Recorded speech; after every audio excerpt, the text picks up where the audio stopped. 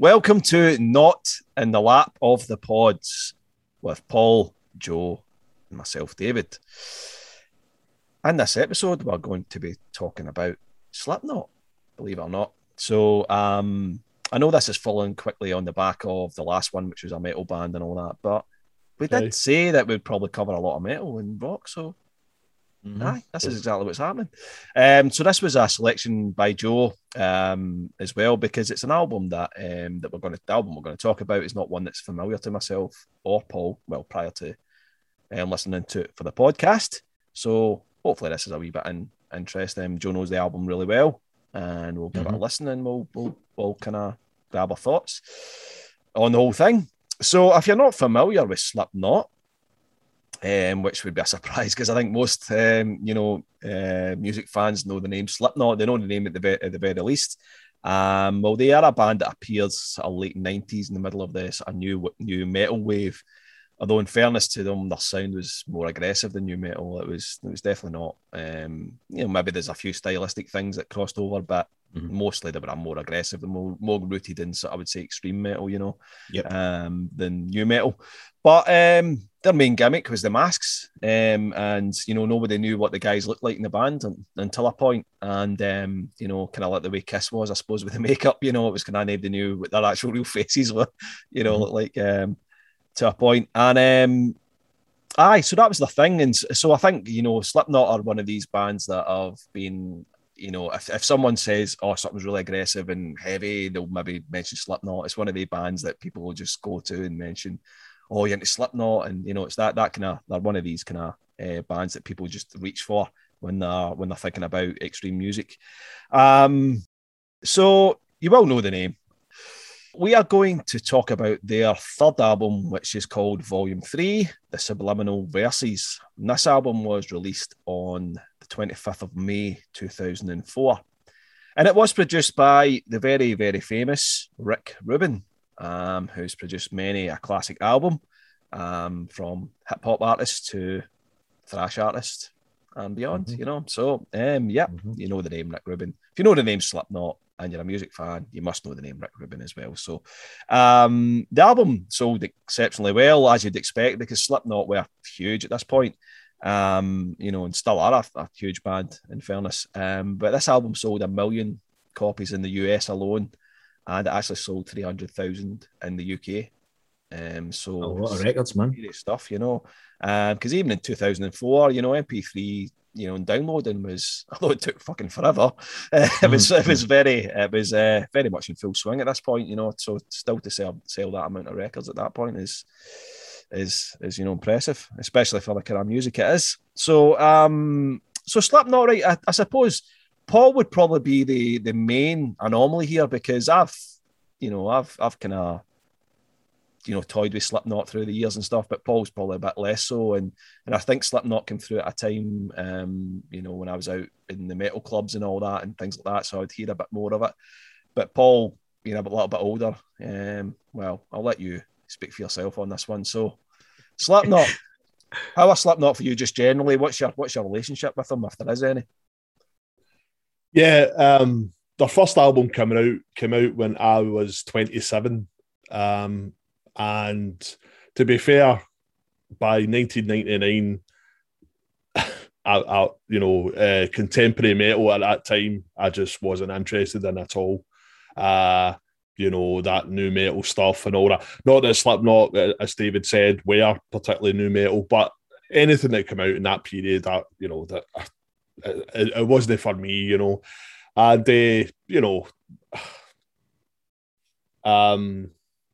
but I could see that there was a wee bit more to Slipknot than maybe there was to Marilyn Manson or Limp Bizkit or something. Limp Bizkit, or that absolute crap tosh, So like everybody else in the world, there was a moral panic about Slipknot. So they were kind of in the mainstream anyway. So you're like, you see these guys with a mask on. That's actually quite a good idea. And they've got the the orange jumpsuits on and all that. That's actually pretty cool. And, you know, they were, even though they had a guy on the decks and all that, the music was very aggressive and very heavy and all that. And, you know, Corey Taylor could sing, and there was an attitude and all that I could appreciate. Did I go and buy any of their records? No, of course I didn't. But, you know, I could appreciate that these guys, there was something about them, you know, and it wasn't just, we're wearing masks and, you know, it's a gimmick and, you know, that type of thing. And you know, I saw the odd interview and the guys are talking about, you know, their upbringing and all that.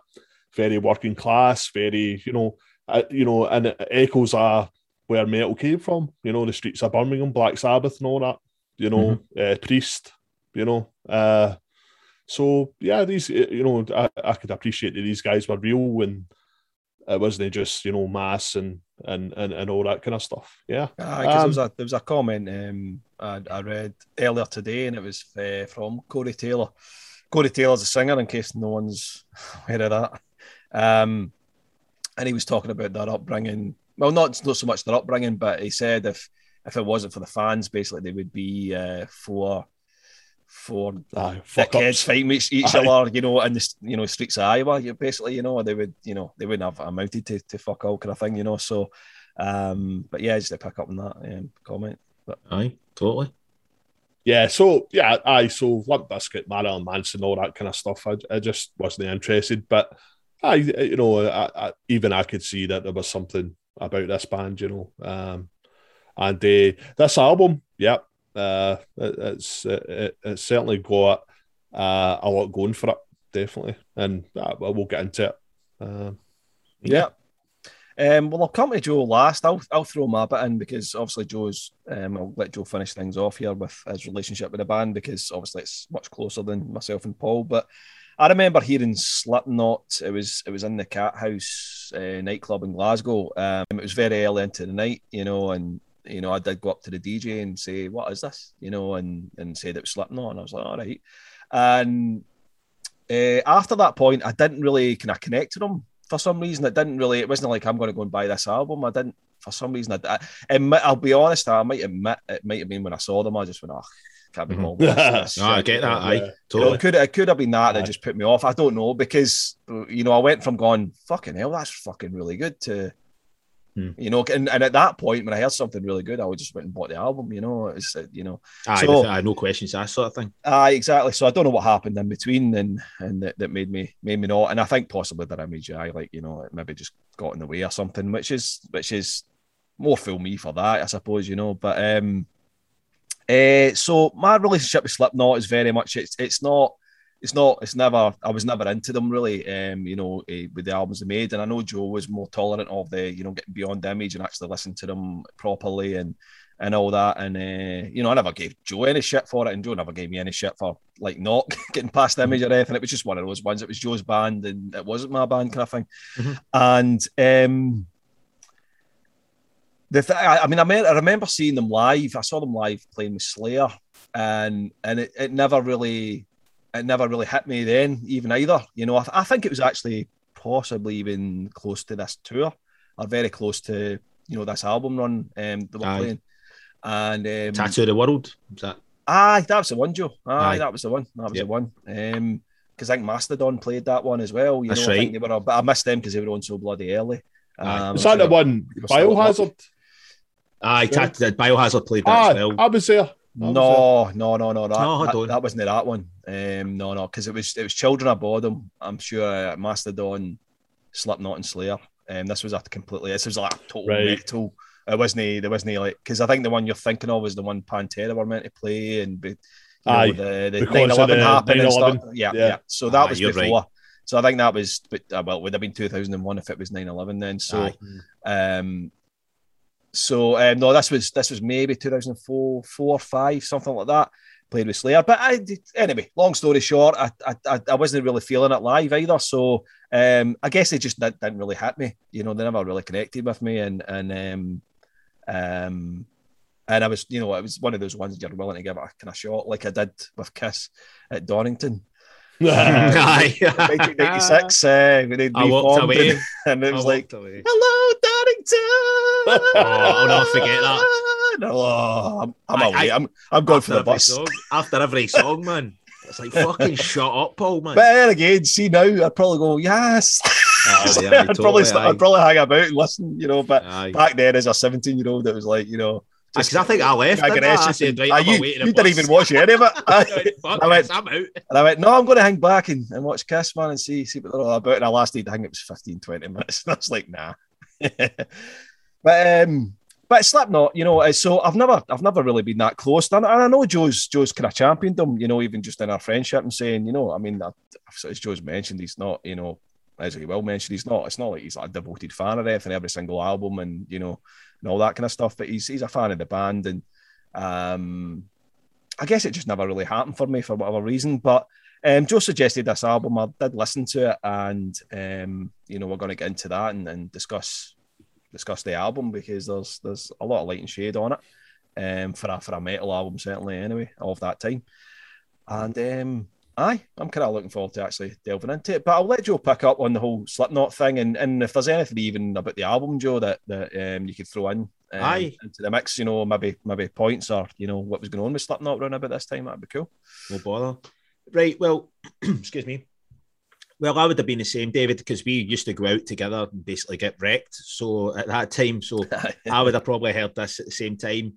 I remember actually hearing Slipknot for the first time, to my recollection, on a sampler that came with either Metal Hammer or Krang. I can't remember what it was. And it was a song called Eyeless. And I put it on. And at the time, this was in the height of new metal. This was like Limp Bizkit, Korn, and all these really shit bands like fucking Spineshank and all this Orgy and all that garbage. Yeah. Pretty much every one of them was garbage. And that their song came on, and at the time, obviously, we were right into death metal and grindcore and stuff like that. And I actually, it was like it came on, I was like, "What the fuck is this?" Because it just sounded like death metal, with like with a breakbeat section, and then it went into like fast double bass and like just sounded like death metal, but with this fucking absolutely raging vocalist over the top of it. And I thought, fuck me, this band, same as you saw, I think I went, this is fucking good stuff. And then I saw pictures of them, and I think it was like a couple of weeks later, and crying, and I saw the boiler suits and the masks, and I was like, fuck. I mean, it's a totally stupid thing to do, but it affected me at the time. I went, man, what the fuck is this? So it kind of poisoned me for a couple of years on them until I started working in the Cat House Rock Club about 2001. And I think their second record, Iowa, had just come out at the time while I was working there. And I would hear the odd song from their first album while I was working there, and I was kind of like, it's good. I like the one song, the death metal parts in it. I thought that's cool. But I wasn't really feeling that much of the other stuff that I heard off it. Then I remember they got a sampler CD of this new single. I thought it was a song called Heretic Anthem off of their second album. And I remember the club just opened and there was nobody in it. And the DJ put it on and there was nobody there. It was just me and the DJ waiting for the club to fill up, basically. And I was like, who the fuck is this? It was absolutely fucking aggressive, raging, no new metal about this at all. And I walked up and said, who's that? They went, that's a new Slipknot song. I went, fucking hell, man. It's like that. It was like, you got to remember at this time, it was all about trying to be rap and all this kind of shit. And this was like pure aggression. And I was like, this is right up my alley. And that's kind of the point where I started to kind of go, do you know what? Fuck the image, because I like the music here. Anyway, so I bought their second record. I didn't buy their first one. Still don't own their first one. I bought their second one, and by God, that album, I mean, I was maybe going to say for you guys to review that, but there's absolutely no light and shade on that second album. It's pure anger personified. I suggest you do listen to it at some point, if you want to listen to really, because this album rivals most aggressive death metal albums I've ever heard. It is absolute pure visceral. It's so aggressive. But anyway, so there was that. And then I remember after this time, they just kept getting bigger and bigger. And it would boggle in my mind. I was like, how's a band this aggressive getting this big? I mean, because the kids went crazy for them when I worked in a nightclub. People were fucking showing up with masks. I mean, it was insane. sort of Beatlemania, I feel like, you know, people were like really into this band. And what Paul said, I think it was very smart on their part to have an image, you know, Mm-hmm. and like you say, image is only going to get you so far. You know, the music's got to be really good. It maybe get you in the door, but you know, to have any sort of longevity as a band, you need to back it up. So anyway, I seen this happening, and I remember around about the time they were talking a lot about it in the press. The bands were getting really, really tired of people saying they were like a trash band, and you know, they were just getting kind of dismissed, even though they were having massive popularity. They were getting dismissed by everybody. They were just like, this is a fad or something. This is a fad. Yep, this is a one-trick pony. This will never last. And I remember seeing interviews at the time on the run up to them releasing this album, and they were basically saying, "Fuck these people." He's like that, and like they were quoting, you know, they were saying they were mentioning Pink Floyd and all, like, you know, like all this, like Bowie. They were talking about Bowie and stuff, and I was like, what the fuck? I was like, I just didn't expect this band to be talking about these type of acts. So I'm thinking to myself, what's this album going to sound like? This is going to be strange. And I must admit, when I heard this, I was fucking blown away by it. I was just like, this is that the opening song. Obviously, we'll get to it when we listen to it, but I was just like, the opening song was just like a completely different band in my eyes. It was like totally mature sounding, and I was like, it was just a whole new level coming from the album that came before, which, like I said, was very one-dimensional and just smashing you in the face. And I bought this album. I actually bought this album in America.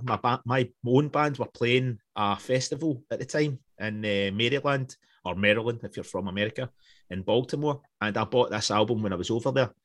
And I listened to it constantly, and it was just I was so impressed by the two different, well, not two, because there's multiple different styles, but they could really write melodic, what I think they can really write melodic tunes that had substance to them. You know what I mean? It wasn't just like some vapid shit. Some of my favourite songs in this are actually the ones that aren't heavy. Mm-hmm. And I was really impressed with these vocals on it as well. I was like, this guy can actually fucking sing. I was like, and he's got a good voice, do you know what I mean? With some soul. And he's a very good lyricist as well, I think. So I thought when I listened to this, I was blown away. And I think that what they set out to do, they absolutely did it, because they were just like, right, we're a big band now. See, any sort of tie that we might have had to new metal, that's completely out the fucking window, because there's not an ounce of new metal on this album, other than maybe a couple of scratches on a turntable. But even they are not used in a new metal way. They're more used for texture and stuff like that, rather than, you know, here's a scratching section or whatever. But yeah, I fucking love this album, and I'm looking forward to talking about it. And I wanted to put this one forward to you guys, because I thought you guys would miss out on this album, because I thought, you know, I think this is a good album, you know, for somebody that would maybe not be sure of this band to let them hear, because I think there's just some fucking great material on it, man. Aye, I agree. Mm-hmm. There's some moments on it that are, you know, top notch. You know, absolutely. So we'll tell you what. Why don't we delve into it? We'll start playing the album, and we'll just kind of see how it goes, and then we'll pick up our points as it plays away in the background. I think we've decided to do it for this one because there's 14 tracks, and I think myself and Paul just being more familiar with what each song is, I think it makes more sense for us, certainly. Although Joe probably not like the back of his hand, myself and Paul are still getting to grips with probably what's what. So we'll play it away, and we'll see how we get on. Okay, so the first song is called Prelude 3.0. Yes! Keep that in, man. Aye, man. I feel like fucking Maiden's first album, that. Aye. So anyway, Prelude 3.0.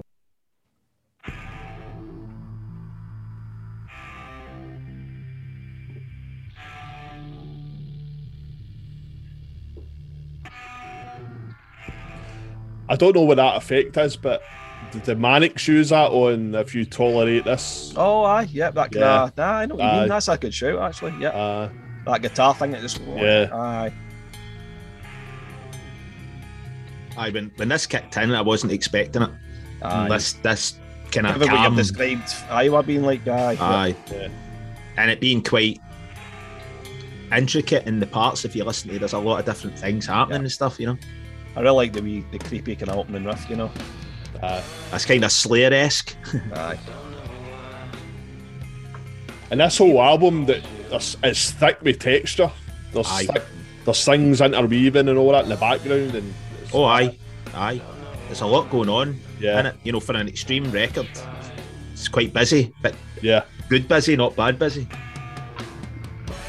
Even though it's really simple, for me, I just love the drums on this. the drums are great. It's just a basic 4/4. Yeah. Aye. You know, and it's the way you just do. Just really simple, but just works perfect. I think, you know, I don't think it can be understated just how good a musician he was. Aye, Joey as a Jordison, drummer. yeah. He was unbelievably good. No longer with us, unfortunately. Aye. R.I.P. I like that really about that guitar bit. Aye. Just really simple. There's nothing massively complicated about this, but No. it's just really, really effective. And his vocals are shit hot. Aye, and I think even at that time, 2004, the temptation for an intro, this seems like an intro. It's more of a song intro, I would say, right enough, but yep. You know, the temptation would be to do the something obvious, you know, the faded in like guitar, like swells and all that, and all this kind of stuff, and then into a big thing, you know. But this is a total. It's totally left field, do you know what I mean? Aye, not for a metal band, you know, at that time. That's what I was saying as well. It's just like, what is this? But I like it. There's a wee thing as well, round about the tour from the album before this, Corey really fucked his voice up, like shouting, because he was shouting all wrong. So there's quite a distinct difference in his screaming vocals on this album than there is from the album before.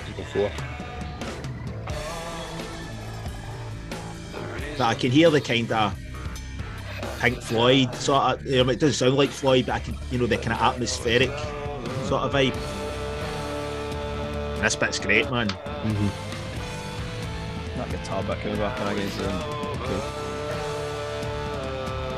And the guitars are dialed back as well. The temptation would be go for full power there, and aye, it's got a good dialed really back live production as well. I think it's got a good kind of. It sounds like a band playing. You know what I mean? And this bit's great.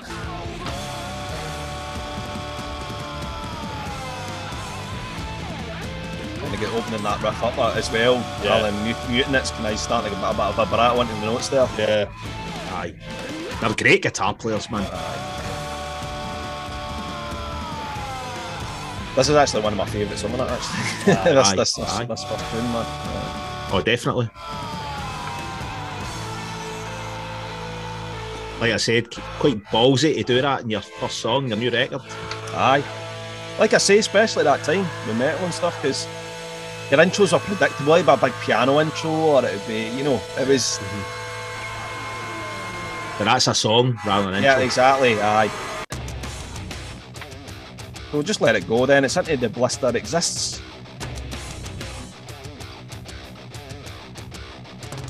Fucking drumming's amazing in this, man. See, that's the kind of, when I hear this is kind of Slipknot sound. Aye, total. Sound that's that kind of like, you know, tribal. That total punching tribal, exactly. The percussion. Yeah.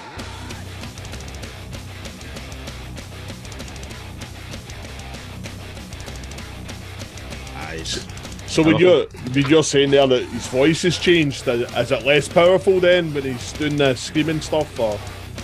I wouldn't say it's less powerful, but it just sounds tonally different. Right. It's higher. Higher. It's on the album before, it's a lot more like and on this it's, you know, so he obviously changed his vocal style, but it works for me. Yeah. I like that play off for the two different vocals. Yeah. Mark. He still sounds fucking raging right enough. Oh, he does. He does indeed. As Paul said, guys are a voice, man. Oh, covered a lot of ground, you know, and then the rock metal, you know. Yep. Aye, he's not a one-trick pony at all, man. Yeah. That riff fucking crushing, man.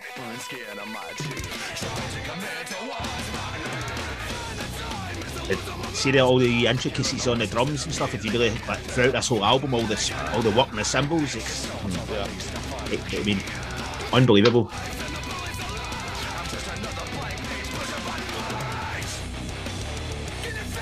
That reminds me of Anthrax. There's a lot. Well, maybe not a lot, but there's a sizable amount of vocal patterns that the main man tracks on this album. Yep. That bit's cracking, man. The vocals there are really good, man. Then we kind of stop and that riff underneath's a really weird riff as well. Doesn't go like anything like the vocal pattern. Smart. Old military bit. Right.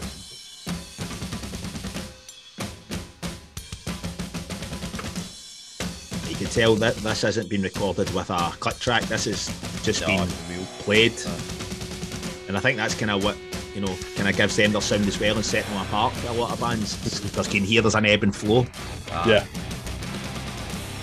I love this part, man. It's fucking massive.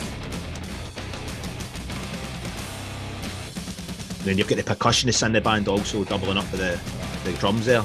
Sean, somebody.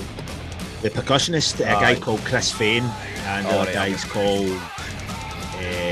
What was the other guy called?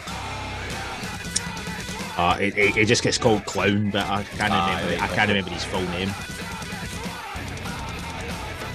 Vocals there, man.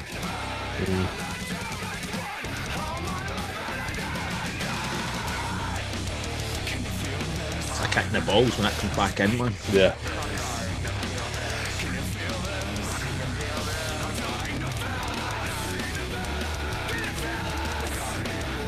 I would even go as far as to say he's one of the best shouters ever in that extreme metal. The guy's fucking intense. Especially how good his clean vocals are. The guy is soulful. I know he can really see like here, like that vocal, because there's thickness to it, you know. Seen the cunt's neck. Aye, enough. That'll be why. I mean, there's guys that are good at, guttural vocals and clean vocals, like Michael Ackerfeld from Opeth, Aye. But his clean vocals are kind of very vanilla. Aye. Whereas this guy, he's got soul. You can hear the blues in his voice and all that. He's. Oh, aye. I mean, in fact, there's a few times it reminds me of Phil Anselmo. Aye. He's got that as well. That kind of bluesy thing. Yep. I think what do you may call it? He's got a Bowie tattoo on. He's got Bowie tattooed on him, and he's a Queen fan and stuff like that. I mean, he said that Freddie Mercury was the best performer that ever lived. So I mean, the guy's very much a 70s rock guy. Even he came into the band that was those guys were more into like death metal and stuff, where he was more of a rock guy, and he ended up just. So I don't even think he did shouting vocals until I joined this band, and then it turns out he had a fucking voice of absolute doom. Because his own band before that was all singing, there was no shouting in it or anything. So, but guy's a great vocalist, and he's good live as well, man. I've got to give him his due. Bit of noise. Aye, so that was a Bliss That Exists. I think my only criticism with it, I think it's maybe goes a bit long. With a bit at the end. I think it can maybe have been a minute shorter, because it goes back to that kind of military bit again. It's I'm not necessarily feeling it needs to do that again. I agree with that. But no, fucking good track, man. Mm-hmm. And we move on to track 3, which is called 3 Now, which I really like the title. It's not an American title. It sounds more like a Scottish football thing. 3-0, you get leathered 3-0. Aye, exactly. But this is some that slide there, damn, brilliant. It's kicks in, it's just death metal, man. Fucking drumming.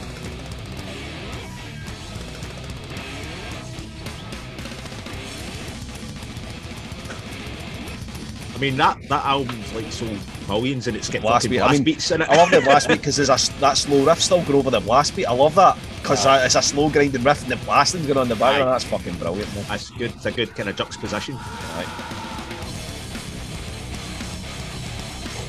Again, when that kicks in, it just fucking flattens you. This is one of the vocal pattern remains my Anthrax as well on this one.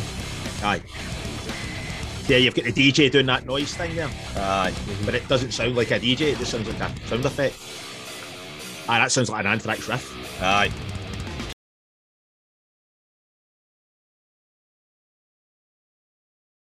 Can you even hear Joey singing that?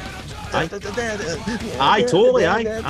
You know, kind of, Aye, but singing it in his way. Aye, that's his. Aye, yep. Well, Anthrax was a band that they mentioned a lot when they were actually on the run-up. They're big bands, so you can tell it's all over the album. Corey Taylor's in those Anthrax anniversary videos, aren't he? Aye, that's right. Yep. I never hear this when it came out. I was it's just pure death metal, man. Aye.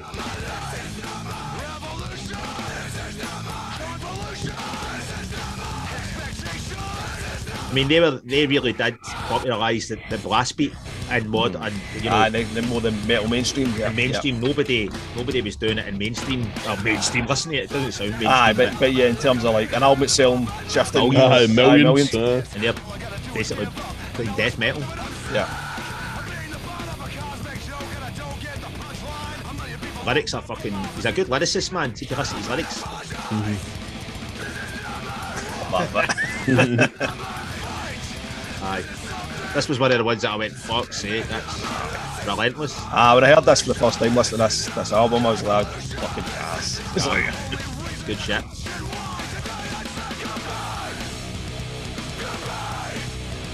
That's the thing as well, for me, none of the singing bits are cheesy. No cheesy at all. I really like that bit when it opens up. No, I didn't leave a stain right here, whatever those things, you know, it's... A bit of melody there as well, it's not just pure brute force. Yeah.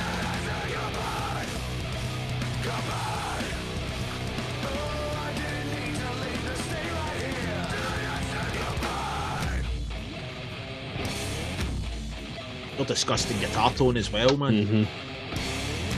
The thing is, I'm surprised that Ruben, certainly at this point, was able to get it's decent a guitar sound, you know. Well, Greg Fiddleman was actually more responsible. Was he? Right, okay. Aye, because the band said he was hardly there. Aye, yep. Corey Taylor fucking hates Rick Rubin, man. Aye. He said because Rick Rubin's he produced the record, he said it wasn't him. He says Greg Fiddleman produced it. And obviously, Greg Fiddleman did Metallica past couple of records and Slayer as well. Did Slayer. Yeah, that's right.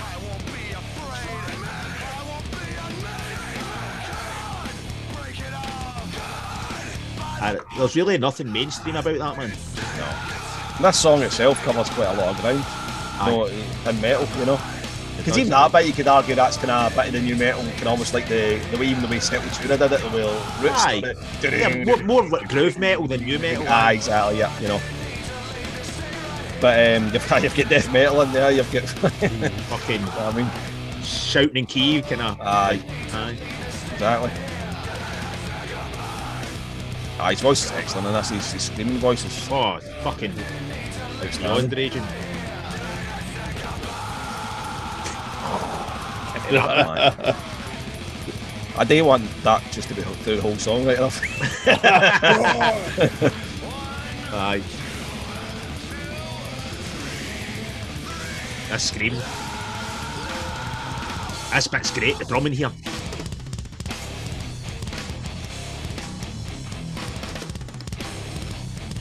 The wee bit he does in the ride here's brilliant. Aye, brilliant. On the bell. Aye, fucking. I mean, he was a massive songwriter in Slipknot as well. A lot of people don't know Joey, that. Was he? He actually wrote a lot of the music. Him and actually Paul Gray, the bass player who died. So basically, see the two main songwriters in that band, they're dead. Okay, that's interesting. Aye. And this one's Duality. I remember this one. I recognise this one. Also being the first single, I think, wasn't it? It was. I recognise this one as well. I did recognise it when. This one I'm most keen on, I have to be honest. This feels to me like... Do you remember when Eminem used to release albums and his single was always like the shittest song in the album? It was almost like the record company said, let's put something out just to get a single. And I'm not saying that that's what they did with this, but it feels like that because it doesn't feel as interesting. Because the album's really extreme, so they're probably picked the most kind of accessible one, definitely, because, I mean...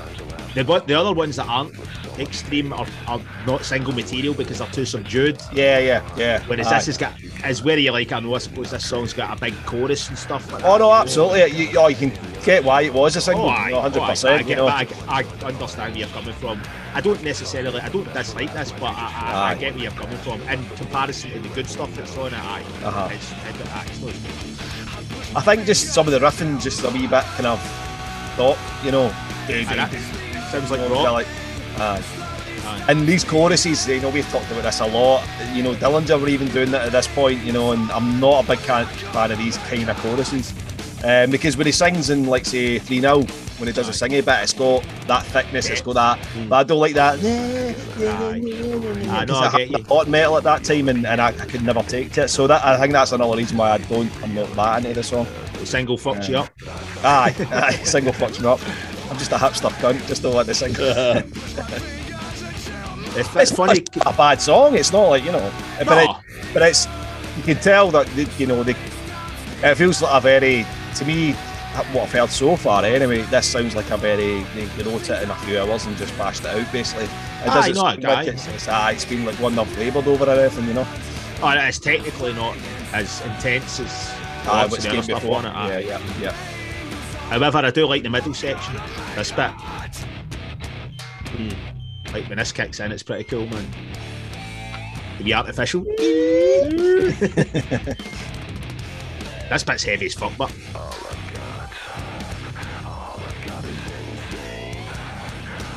And again, the drumming is really good, man. All those fills, all those parrot, kind of like triplet fills and stuff like that. No, that's the thing. His drum playing, as real as it is, he's a catchy drummer. Oh, aye. His playing's really catchy. Lyrical. Absolutely lyrical. Aye.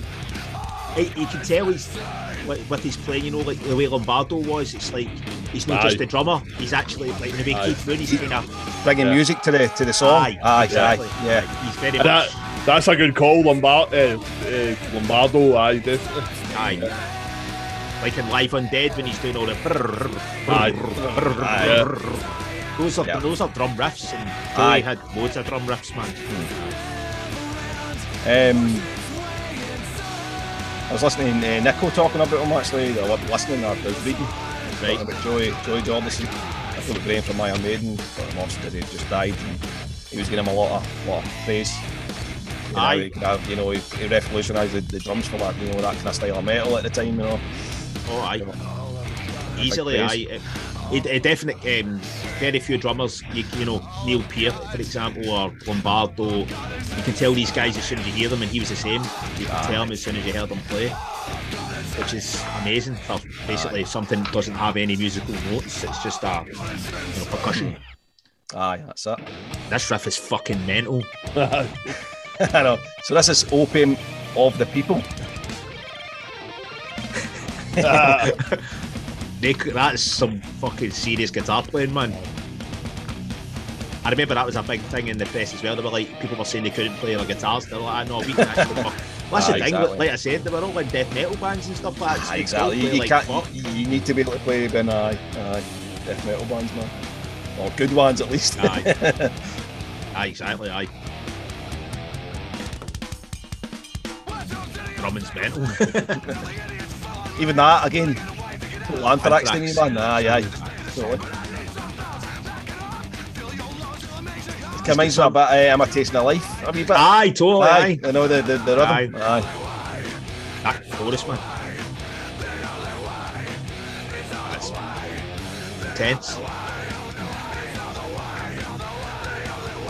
You've got to hand it to them, but man, for a band their size, there's no compromise being made there for the ferocity.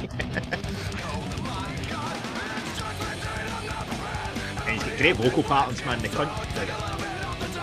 guy can go, man, with the vocal patterns. And he was at his face the whole time, apparently. Drunk, aye. He sobered up halfway through the recording, but he was absolutely. I said he was kind of depression and all that, and he kind of sorted himself out halfway through, kind of thing. I tried to kill himself, man. Tried to jump off a balcony, man. That bad, shit. Aye. All pretty much the whole band were all messed up, man. Yeah, that's what probably the fame done to them a wee bit. Well, they were already mental at the start there, I think. Aye, but the fame was just no helping. Probably. Did it help? Aye, I probably just That's it. put them over the edge.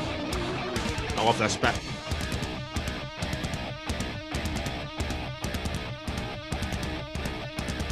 And when it comes in with this drum beat, the vocal pattern's amazing. The play right here.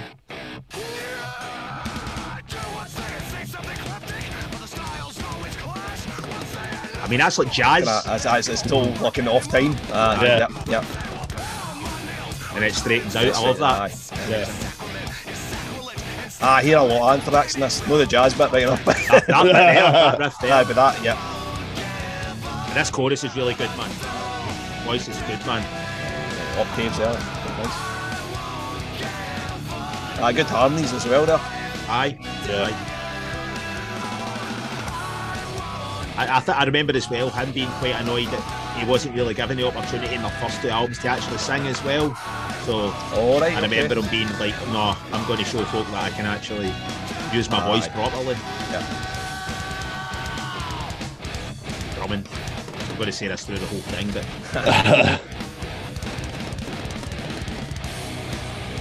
You met Joey Jordison, didn't you? aye. Yeah. Round about the kind of just when Iowa came out, really nice guy. Aye, That was a track, man. aye, that's That's a one big of balls. it's one of the big ones for me. Aye. So this one is Circle. This is one of the kind of departures, I suppose, eh? Aye. Acoustic track. Acoustic. Yeah. This one's I've- it's very kind of like American songbooky type Aye. acoustic Aye. stuff, you know. I like it. Aye, this is one of my favourites on it. Aye, yeah, me too, man. Again, just like nobody was, you've got to remember when this came out, like at that point, you know, that none of these bands were doing anything as like introverted as this. It's kind of, you know, this is an album that they just didn't give a fuck about what was going on in popular music. Aye, this song's good, man. Really nice melody, I know. Yeah. Aye.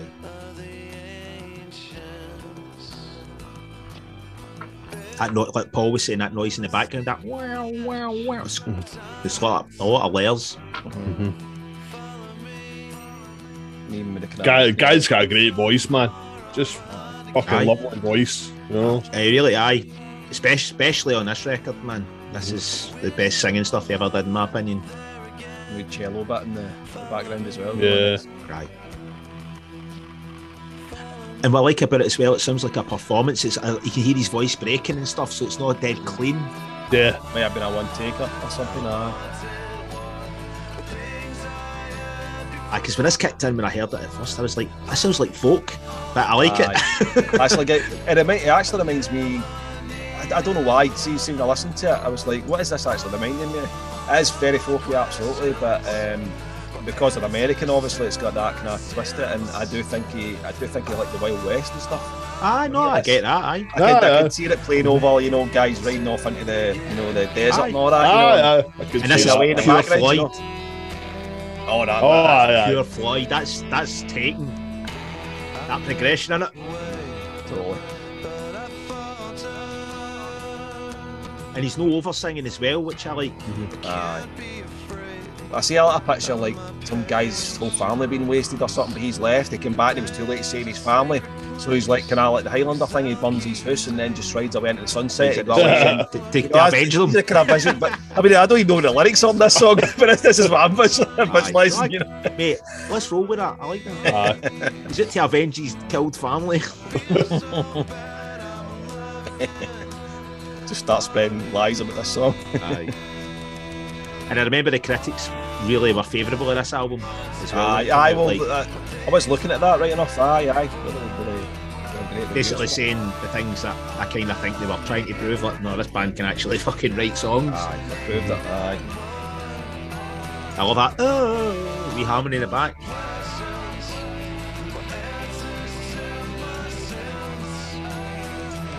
And again, we've talked a lot in recent pods about overreaching for things, and this doesn't. It just stays in the box, and it doesn't go too far out of it, which is actually its success, Totally. Because lesser bands, when he tailed off there, someday when I come in with a big chord, or a daft solo or something. Or a solo, you know. Instead, you just get wee picky guitar bits there. Yeah. That's the solo kind of and thing. then this part where it starts to break down. It's bizarre, man. Aye. Oh, when the kick comes in. Aye. Totally weird. Yeah. Aye. See, when this happened, I thought, because I was listening on earphones, I thought something else on my phone had started playing. Aye, because it's over the top. I thought it was like something else has come in there. And then I went, oh no, wait a minute, it's actually in time with the music. So, and the drum sound. The drum sound reminds me of Song 2. The Song 2 drum sound. Song 2, aye. Oh, Blur. Blur, same kind of kit sound. That kind of oversaturated sound. Yeah. Aye. You know, like it. That bit sounds like a music box that's broken or something. Kind of reminds me of Nine Inch Nails.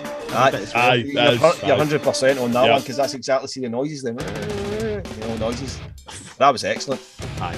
That's then we're into a song now called Welcome. The drumming bit.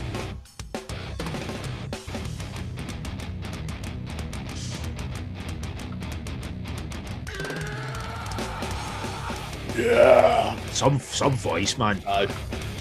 Fucking angry, man. And I love the kind of car effect. In the slide.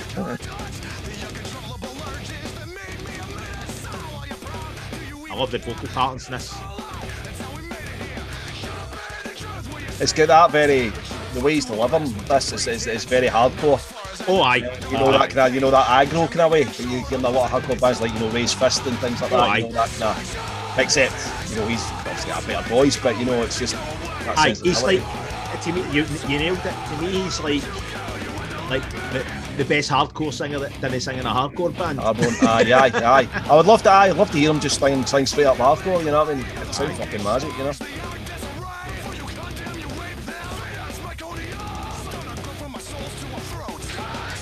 It's tight. It's always.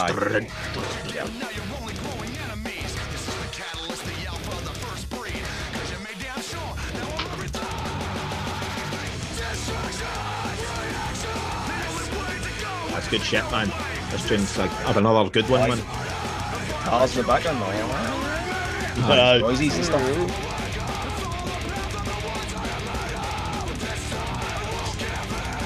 The vocal Armageddon, man. The drumming here.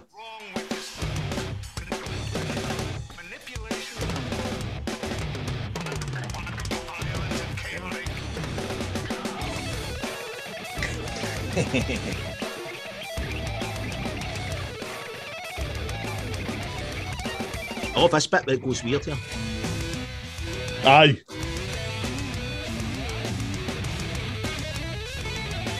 Speeded it. Wow. So is this the first time a guitar solo's been heard with Slipknot? Or? No, well, and maybe in their career, because they didn't really have guitar solos that come to this album.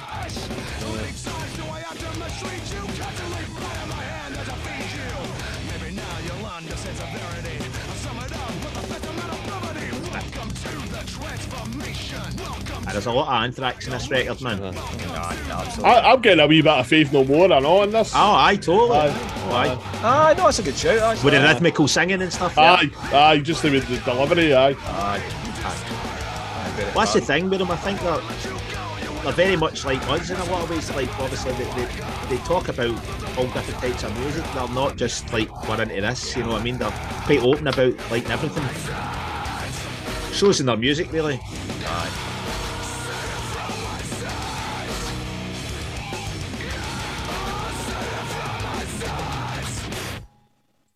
No messing about there, man. Nice one. So we're seven tracks in so far, and there are 14 tracks on this, so we're halfway through the album just now. And I think at this point it's quite obvious it's still a metal album. It's just like this is a metal album, but it's not. I think, as Joe's pointed out to, it's very untypical of 2004, because I remember that period really well. Yeah. You know, because even like heavy metal was coming back at that point, you know, traditional metal. Yeah, totally. Like Killswitch Engage and all that sort of stuff. Yeah, that was all coming back and all that. And it was all very formulaic, to be honest. And, you know, there were moments, the odd moment was good. But this does definitely feel like it's sitting out on its own a wee bit, you know. Some traits of the day, you know, as is expected. You know, it's recorded in 2004. It's going to have some of the traits of the time, kind of thing. But but no, this is definitely sitting out. You know, sitting out from all of that shit. You know. Oh, aye, definitely. This is a band just doing, I think, their own thing. I mean, this doesn't really sound like. I genuinely think that this, you know, this is their sound. That it's like, you know. Just, and I think probably, you know, obviously Roadrunner was a record label as well. It still is. Okay. And I think obviously, but you know, they delivered 2 massively successful albums, so I think they were afforded to do whatever they wanted. By the third album, you would assume. But I think even though they've done what they've wanted, I think there's still a lot of accessibility on this, you know, and I think, and I don't think that's been. I don't think it's been contrived in any way. I think it's just they've just wrote honest music, and some of it's turned out pretty easier to digest, basically. Well, you know? I absolutely, I totally agree, and that's what I'm saying. That's like none of these like quieter moments, if you like, are cheesy in any way. They just seem like genuine songs that they've written. Yeah. Because it'd be very easy to try and maybe somehow blend the more melodic stuff into the heavier stuff. And don't get me wrong, they do it in a couple of the tracks on this. Mm-hmm. But for the most part, they've kept those 2 worlds pretty separate. Yeah. You know, so the aggressive stuff, they haven't really shied away from being as aggressive as it can be. And the melodic stuff, they've really went melodic, but not in the cheesy way, like you were saying, sort of thing. That's it. Aye. No, definitely. Excellent. Right, well, let's push on. The next song is Vermilion. Seem to remember that's been quite a popular one with fans as well. I think they released this as a single, actually.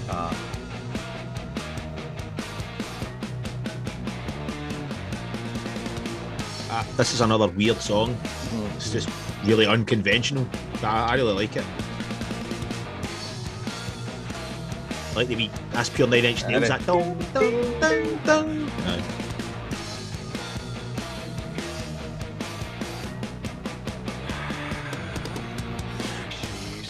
And the lyrics are creepy as fuck. I think it's about kind of imagining, taking the kind of mindset of a kind of stalker. If you listen to the lyrics, quite creepy, but in a good way, not in a kind of cheesy way, if that makes sense. As if any stalker song's cool, but you know. What's your favourite stalker song? The Stalker song by Danzig. The Stalker song by Danzig. It's got about being on the nose. He's not been subtle at all with that one. It's just like the Stalker song. My favourite Stalker song is The Police, Every Breath You Take. Aye. Oh, that's very stalkerish. Hello by Lionel Richie, but I think it's just the video that's creepy and stalky. I'll give you that. Stalking the fucking blind lassie. He's hanging about in corners where she can't see him. He's just sitting next to her, breathing behind her neck, stuff like that. Aye, fuck it, that's what it is, basically. Sinister bastard. No, it's got to be Night Prowler, AC/DC. That's the best good one. There's a lot of good stalker tunes, man. This is pretty good. Just want to say, in the lap of the pods, does not endorse stalking. No, don't stalk anybody. Right, don't blame us for any mischief that you got up to in your own private time. That's all we need. Pods made me do. The fucking lap pod killer. Aye, the lap pod killer. I would say cunts on that podcast. Put me over the edge, man. I love that bit. That meaty bit. His voice is good here as well. The lyrics are good there, man.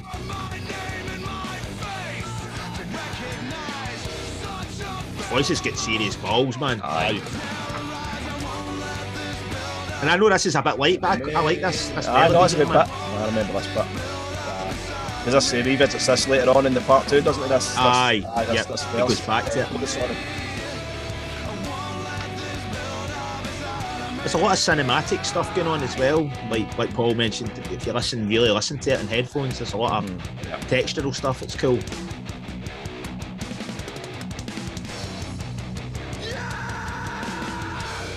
And this solo's good. Yeah. Kind of weird.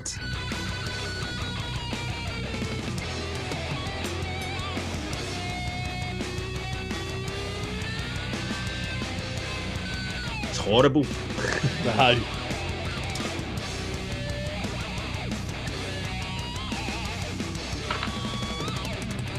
Oh, very, very Slayer-esque almost. Aye. Oh, you know, totally. aye. Oh, they just hit the whammy bar and it's a Slayer one. Aye, that's it. Aye, very Slayer, aye. Well, a bit of wah. I would be Kerry. Kerry was always about the wah, wasn't he? Yeah. Aye, Jeff was like, get that to fuck. I just went up here grating sound. Aye, exactly. I'm not smoothing my sound off on nobody. Fuck that. Wow, is fit.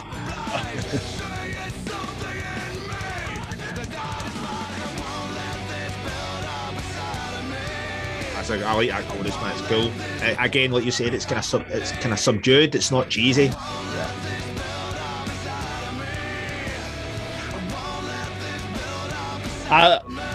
It's not the whole song, but there's wee bits. Just his phrasing, it's very like Anselmo, very Anselmo. Oh, aye. Yeah, maybe just my ears. Yeah. Aye, kind of like vulgar kind of period. Yeah. Aye. No, I get it.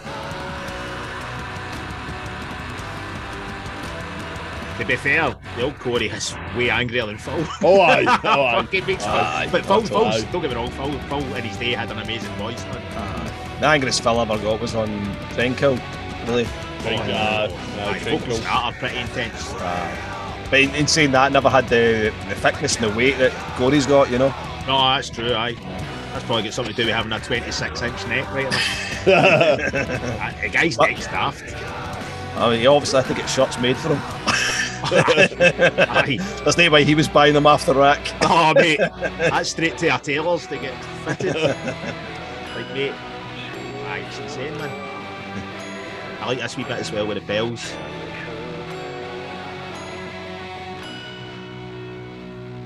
Good tune, man. Very Christmassy there at the end. Aye, very Christmassy. Aye, Roger would be proud of those shite keyboards, man. Then we kind of segue right into Pulse of the Maggots. Was this a single, Joe? Pulse of the Maggots? No, I don't think. No, it's right, kind of a fan. It's kind of like a fan favourite, I think, though. Is that what it is? Aye, it's kind of popular with their fans. Aye, Because that's what they're called, aren't they? Maggots. Aye. It's kind of cool, I suppose, in the sense that, again, it's cheesy for people that's older like us at the time and all that, but it worked for them because it created like the way Kiss had the Kiss Army. They had their own, you know what I mean? So, totally, man. So I mean, it's smart on their behalf. Whether you can separate that from the art. Aye, whether you think it's cool or no, aye, it's worked. Aye, Absolutely. And this is a good tune, man. Feel part of something. Even though get called maggots, right? Just eat dead flesh. That's a good riff, man. Aye. That's the thing, they've got a lot of groove, man. They can groove. Yep. Again, the old decks, but it doesn't sound crap. Oh, really? That's. Sounds like a plane or something. Aye. I wasn't sure if that was Corey singing and they just fucked up for a film. I'm going, Well, maybe. you know, like that, and then I've just put it through this. Like a filter. Aye. Could be. It's the rhythm guitar playing in the background of this. It's dead staccato and weird. His vocals again are angry, man. This chorus is magic.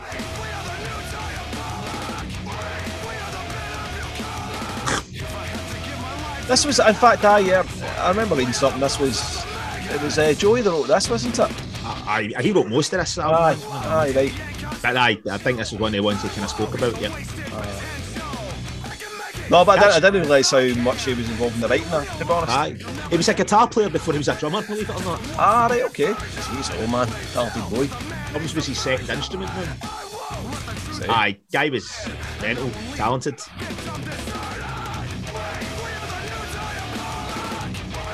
I've got to laugh, you know, when people kind of, like, death metal, people dismiss this band, and I'm like, this band are sometimes, most of the time, can be angrier than death metal. Aye. I suppose that's it. Depends if you're just wanting something pure. If you're wanting something pure, then aye, of course this album wouldn't be for you. But you know, if you're wanting to actually, you know, believe in a band that just wants to do their own thing, and Aye, absolutely. It's very Slayer-like as well, isn't it? well, if Slayer could play solos, aye, maybe. Aye, I get where you're coming from. But I know what you mean. It's got that same vibe to it. Like. Vocals are ridiculous. Oh, brilliant, man. Fucking brilliant. How does it get your blood pumping? I don't know what all, but this is why they're massive. Although that's aggressive as fuck, it's still catchy as fuck. Aye, yeah.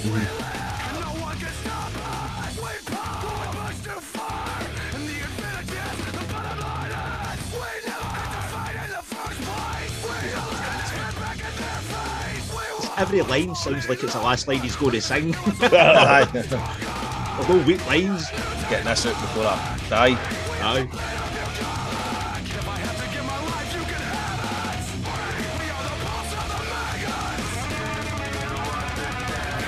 So was Joey Jordison right up?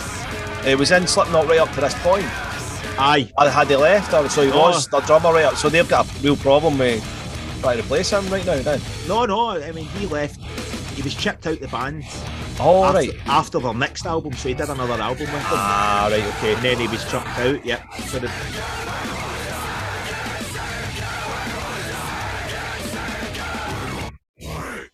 they've done 2 albums with a guy called what's his name?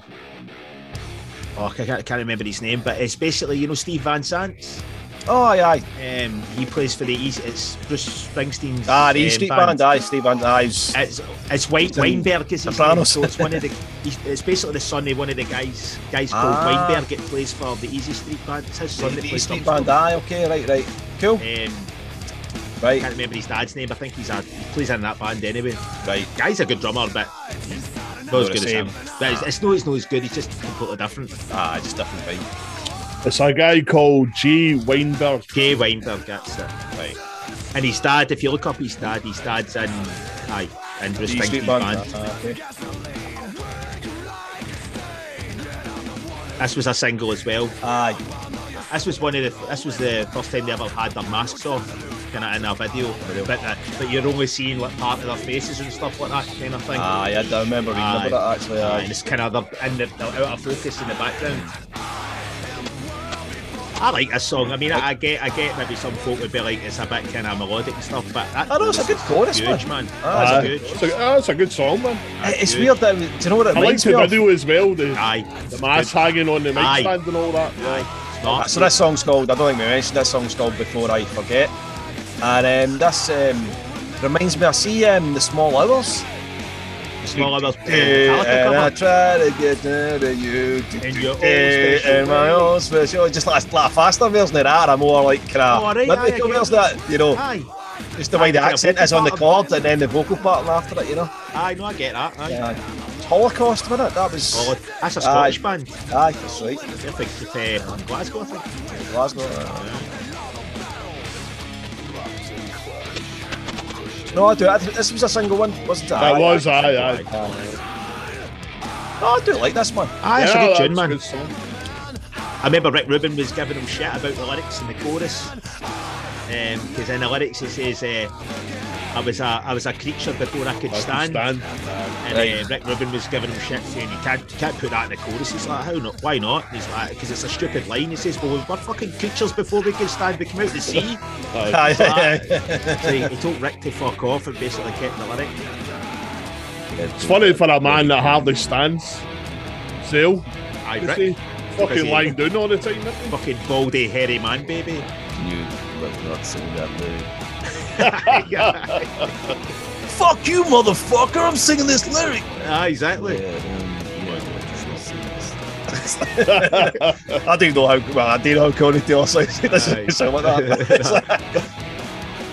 Can't do a Connie Taylor impression, unfortunately. It's like when Rollins does Bruce Dickinson, he just gets it completely Aye, just wrong. completely. Aye, exactly. Like it's like so winding him up. It's a shame because there's a missed opportunity because there's a lot to get torn into Bruce Dickinson about, and if he'd done it properly, it would have been a funny piece. Instead, it was just some generic. Fucked it up. He could have made a bit any rock. It could have been him. Could have been about any fucking rock star. Anyway, fuck that. Fuck them both of them. Exactly. They're both let down wanks. Exactly. I let down wanks. I was like, Kiss isn't as good as I thought it was going to be. That's wank. That's my new punk band, the Let Down Wanks. It could be. I like this wee vocal inflection it does here. Just this wee bit here. Just changing the. It's dead simple, but it's good.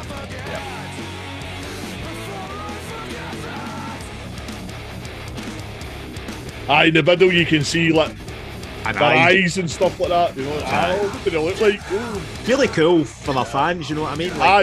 Just to start to reveal wee bits and stuff.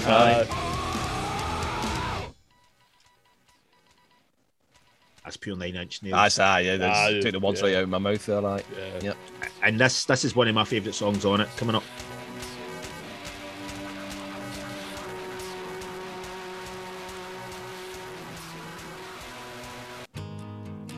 So then we move into Vermilion Part 2. Yep. I love this song. I think the song is excellent.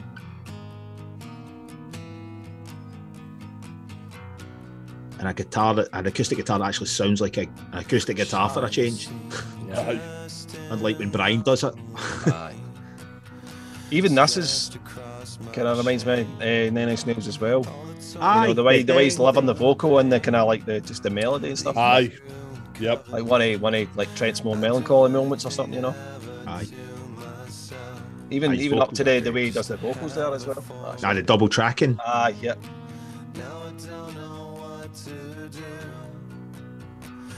This is a really, really good song, man, in my opinion. Yeah, no, this is one of my favourite ones. It's a good song, man. Yep. This was a single as well, wasn't it? Vermilion was the heavier one. I don't know if this might have been, though. It might have been.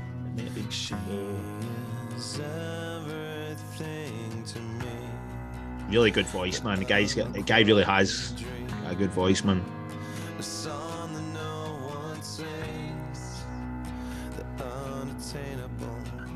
It was, but Vermilion was a single and Part 2 was a single as well. Was it? Right. Okay. Yeah. That's pretty ballsy, really, when you think about it, to release that.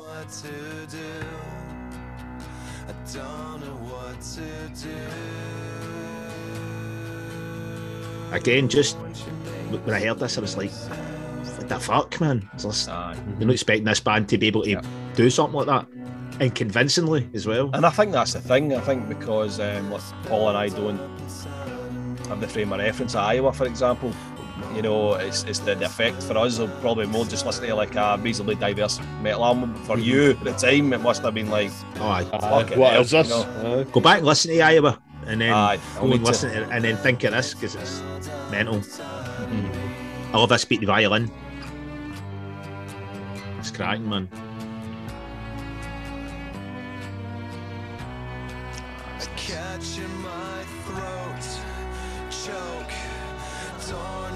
All those backing vocals are great.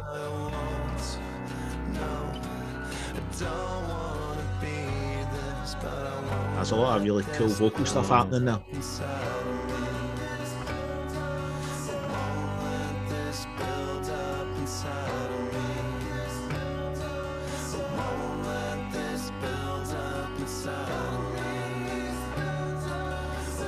Well, put it this way, I mean, it's probably if Slipknot were mentioned ever to me, and you know, before really checking this album out, I'd probably been a bit. I wouldn't have like went for the throat or anything, but I would have certainly been like, whatever, give a fuck. Yeah. You know, but I think if anybody was having a swing at them now, I'd probably be like, wait a minute. You know, I think that I would defend them now. You know. Aye. Well, that was ultimately what I was kind of.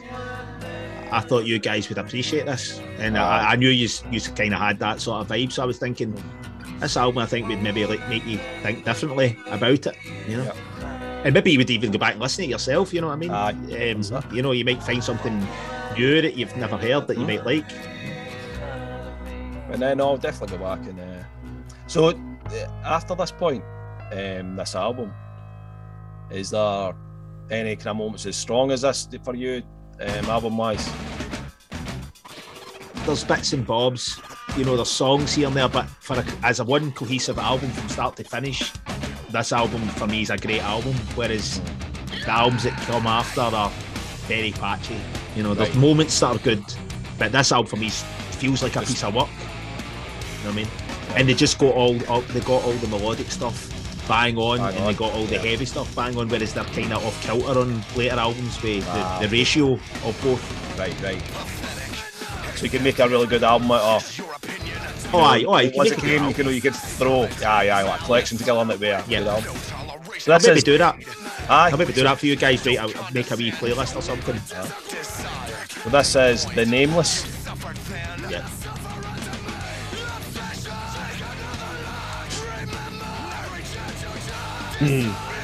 Like the cannibal corpse. Aye, totally, aye. And this bit's bizarre. You would expect it to do that. I like it though because it just comes right out of nowhere, and the vocal harmonies are.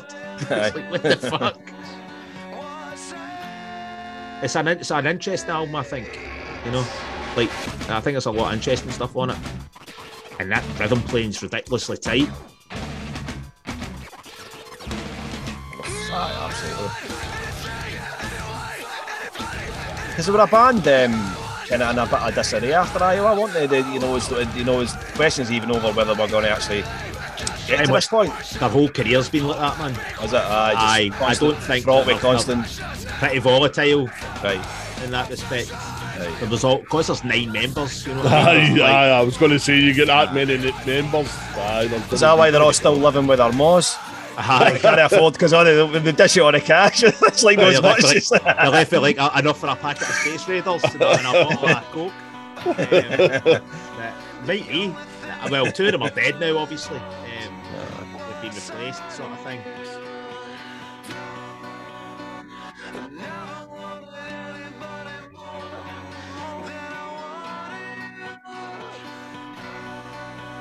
And this bit that comes out of this is so fucking weird, but it's good.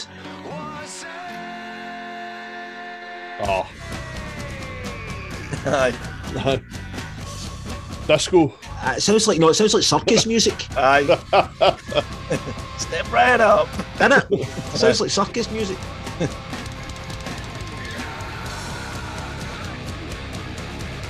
I mean that sounds like fucking nobody, man. That's what I'm saying. They have got their own sound. There's no doubt about it. Because when I heard like some of the heavier ones on this, you know, especially with like you say the kind of percussion over the top of the drums and all that, that's their sound, man. It's like you hear it a mile away. Aye, and every great band or good band's got that, man. Aye, absolutely, get their signature. Yep.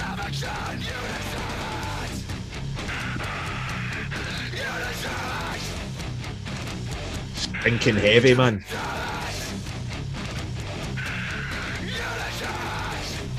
Was he singing that? Do you know, Joe? You deserve it. You deserve it. Back in it. It's the acoustic bit, but except with heavy guitars over it now. We admire they take the chances. Aye.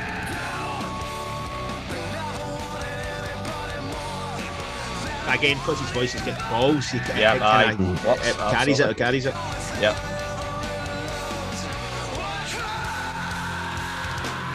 Oh, brilliant. This bit where he keeps shouting "You're mine" is fucking raging, man.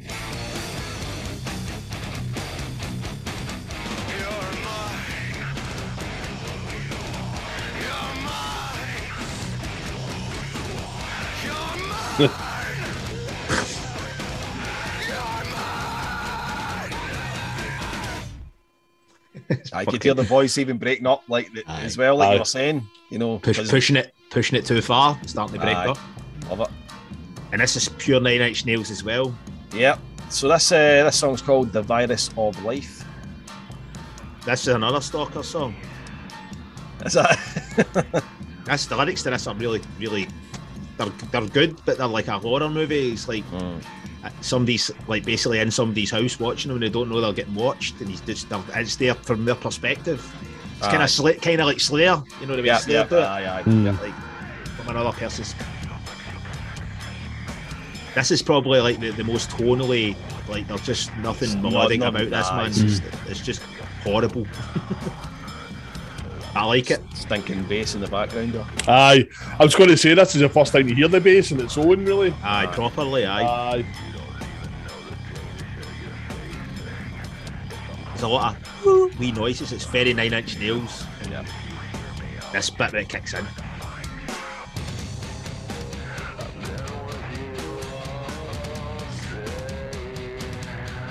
Aye, off-putting, man. I like it. It's twisty sounding. Aye, deliveries. Aye, horrible. Creepy as fuck. Aye, it's like I've been with you all day. I'm trying to stay calm. We've all been there, man. We've all been there, man. But in somebody's cupboard, touching yourself and all that. A bit of mild stalking, you know. I just want to say again that do not endorse stalking. No, don't stalk. Don't stop. Or even deer stalking. masturbating in strange people's cupboards. That's okay, man. But just don't let them know you're in there. Clean up after yourself, man.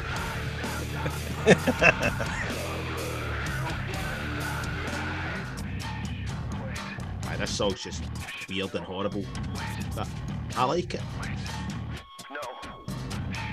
It's a wee internal debate he's having with himself. No, because he says not yet. Wait. Aye, wait. Nice with the dab there. Nice, well, it's no nice, it's fucking horrendous, but it's like, I like it. That's what I'm saying, they're so heavy, you know what I mean? It's like, people don't realise just how heavy they actually are, man. Yeah.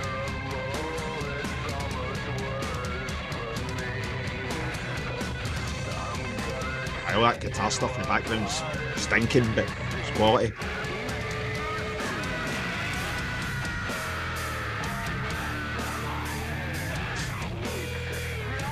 It sounds like somebody getting ready to kill somebody in their bedroom.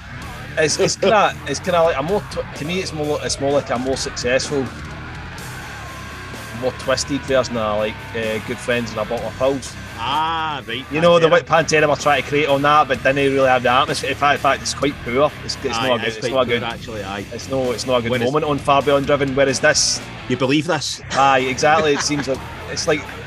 Aye, it just didn't work, whereas this does. Aye, this stalker went ahead with his plan. Aye.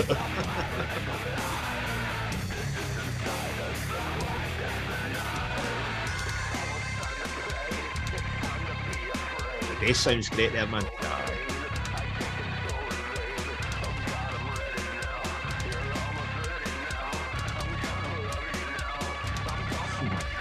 Hanging about in a cupboard.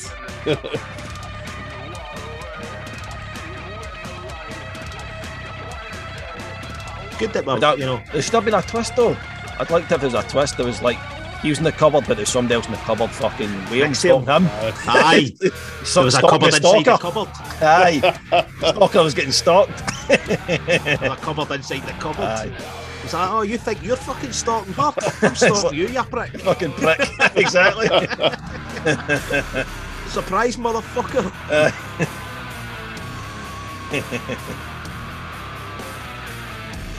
This song's just horrible, man. Like it, but I love it. All that riff, man.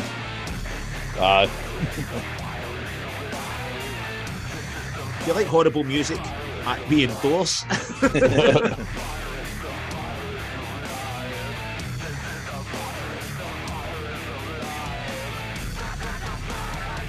That's totally 9 Inch Nails as well. Aye, Bigs are way up like. Aye. Tense as fuck.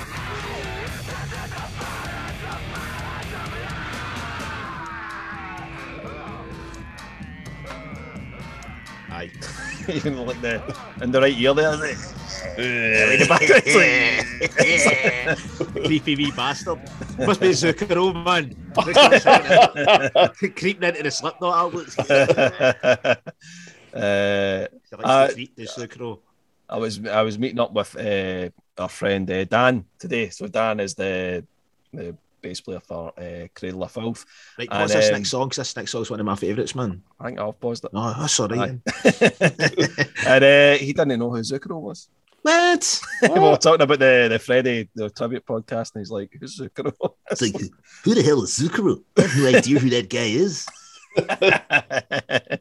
All right, Dan, if you're listening, mate. You've not heard the Big Sugar, man? Aye, Big Sugar Daddy. He was massive back in the day. He was keeping about the charts in the 90s. He was creeping, man. He had the Berlini breakouts on and he was creeping about, man. So there you go. You know, probably the only Slipknot podcast in the whole world that mentions Zucchero in the same podcast. That's worlds apart, man. I like it. I'll make it even weirder. Paul Young. There you go. Exactly. Just start naming things. I'll just say Paul Young. Paul Young was singing some of these tracks would have maybe took up a level, man. Imagine Paul Young next to him singing. Put a bit of class on it, I man. would pay any money, man, to hear that, man. Paul Young in a Slipknot track, man. Except you wouldn't be able to hear it. No, you wouldn't. No, while he's fucking the neck screaming his head off next to him. Paul Young's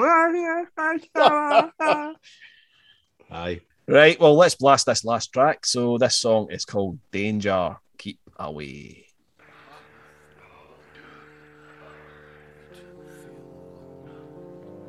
I thought this, for some reason, I thought Paul would really like this song.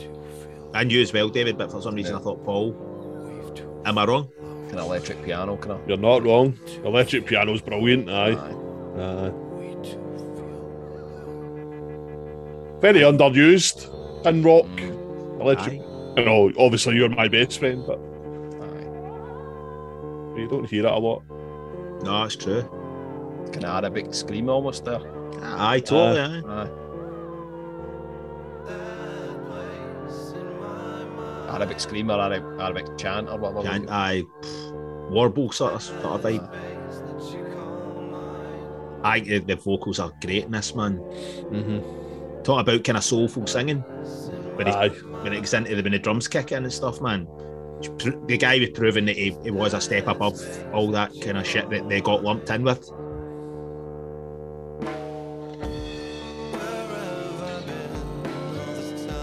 I mean, that doesn't sound like anything like metal, man. It's almost like blues. Like total jazz blues. I think with the electric piano in there as well. It's just adding to it.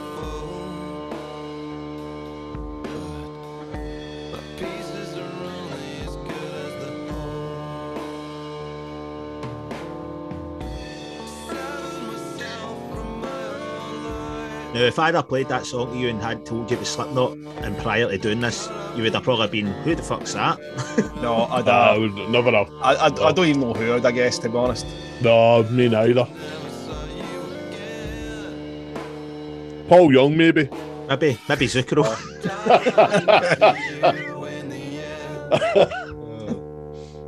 Same pish patter, recycled over and over again.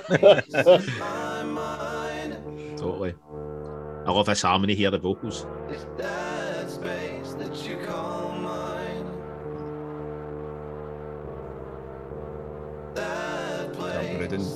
vibe to it, man. I like it. Aye.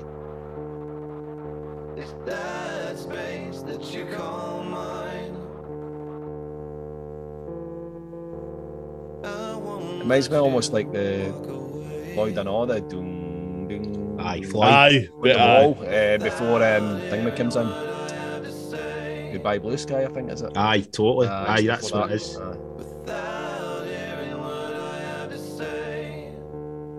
I'd love to hear him do a full album with this kind of subdued kind of blues shit. Yeah.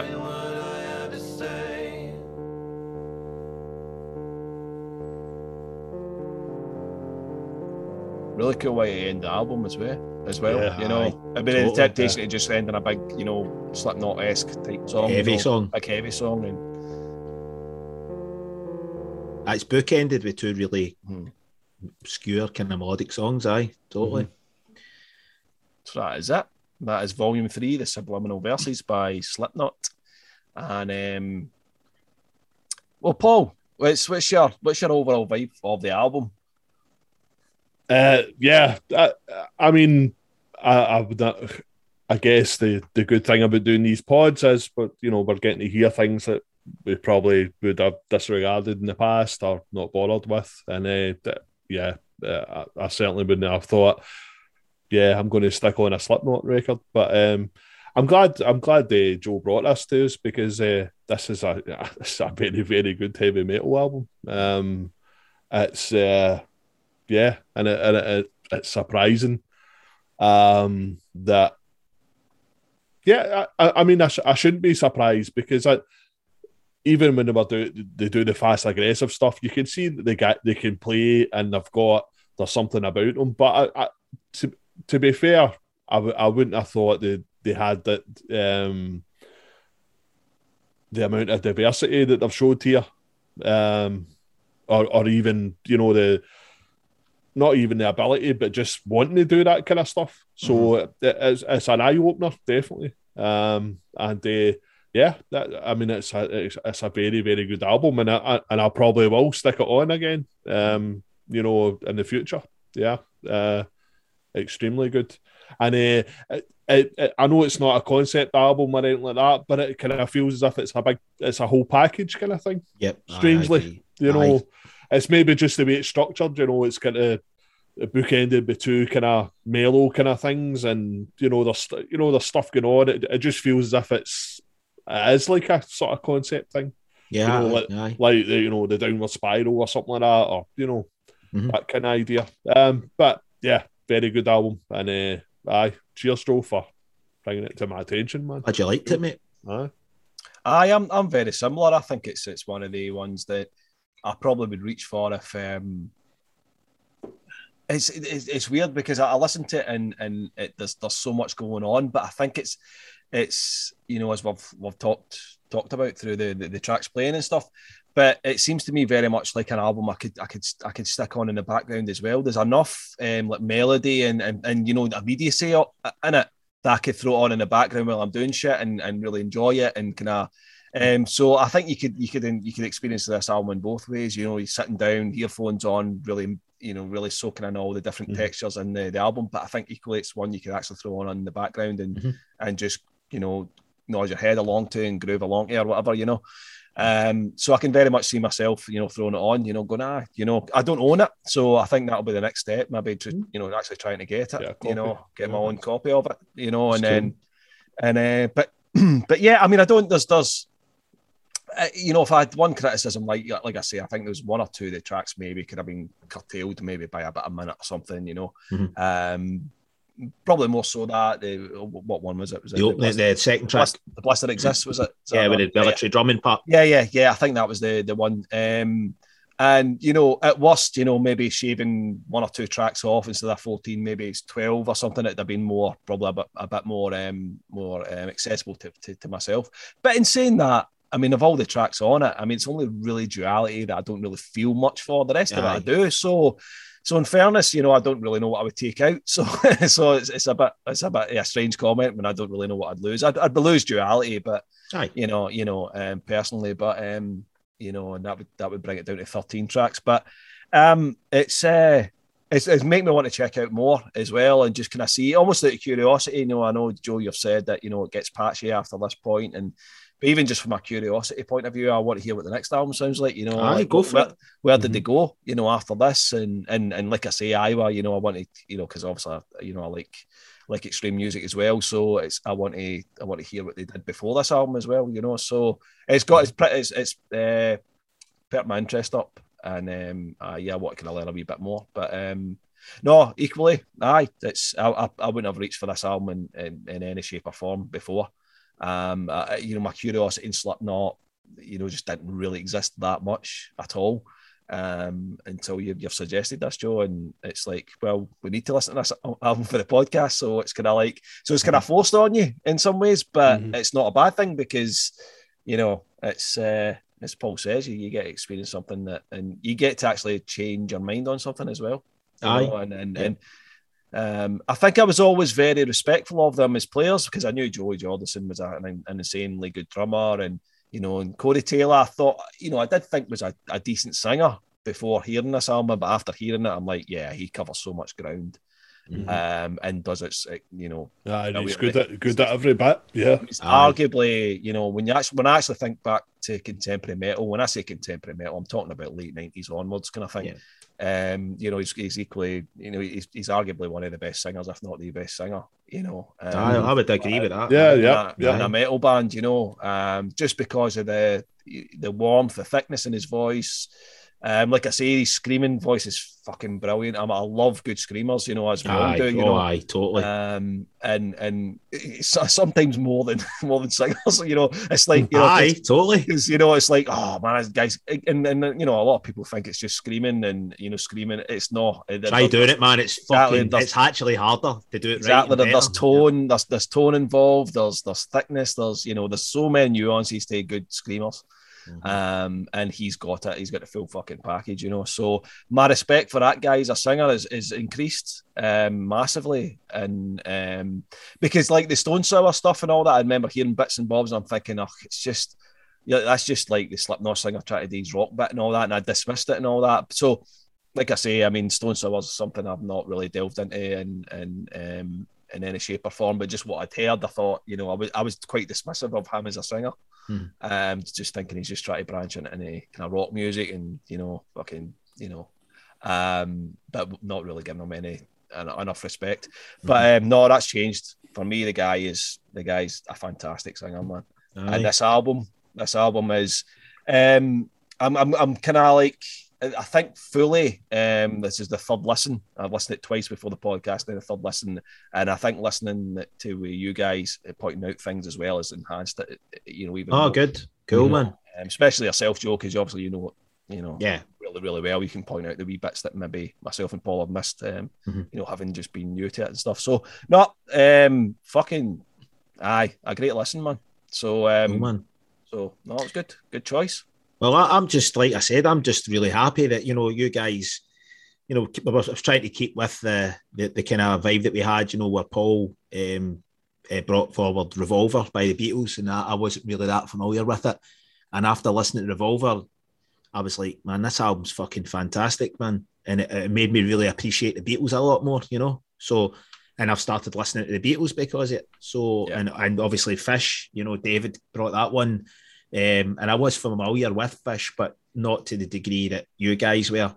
And I ended up fucking absolutely loving that album. And I've started listening to Fish because of it. So I've achieved what you guys have achieved with me. So I'm happy with that. And I always thought that, you guys had to hear this band right and not, I knew you guys would like this. That's why I put it forward as that, because that way where there's enough common ground between the three of us, you kind of know what's good. And I'm like, if I like this as much as I like it, I think these guys are going to we'll at least like it a wee bit, at the very least, you're not going to hate it.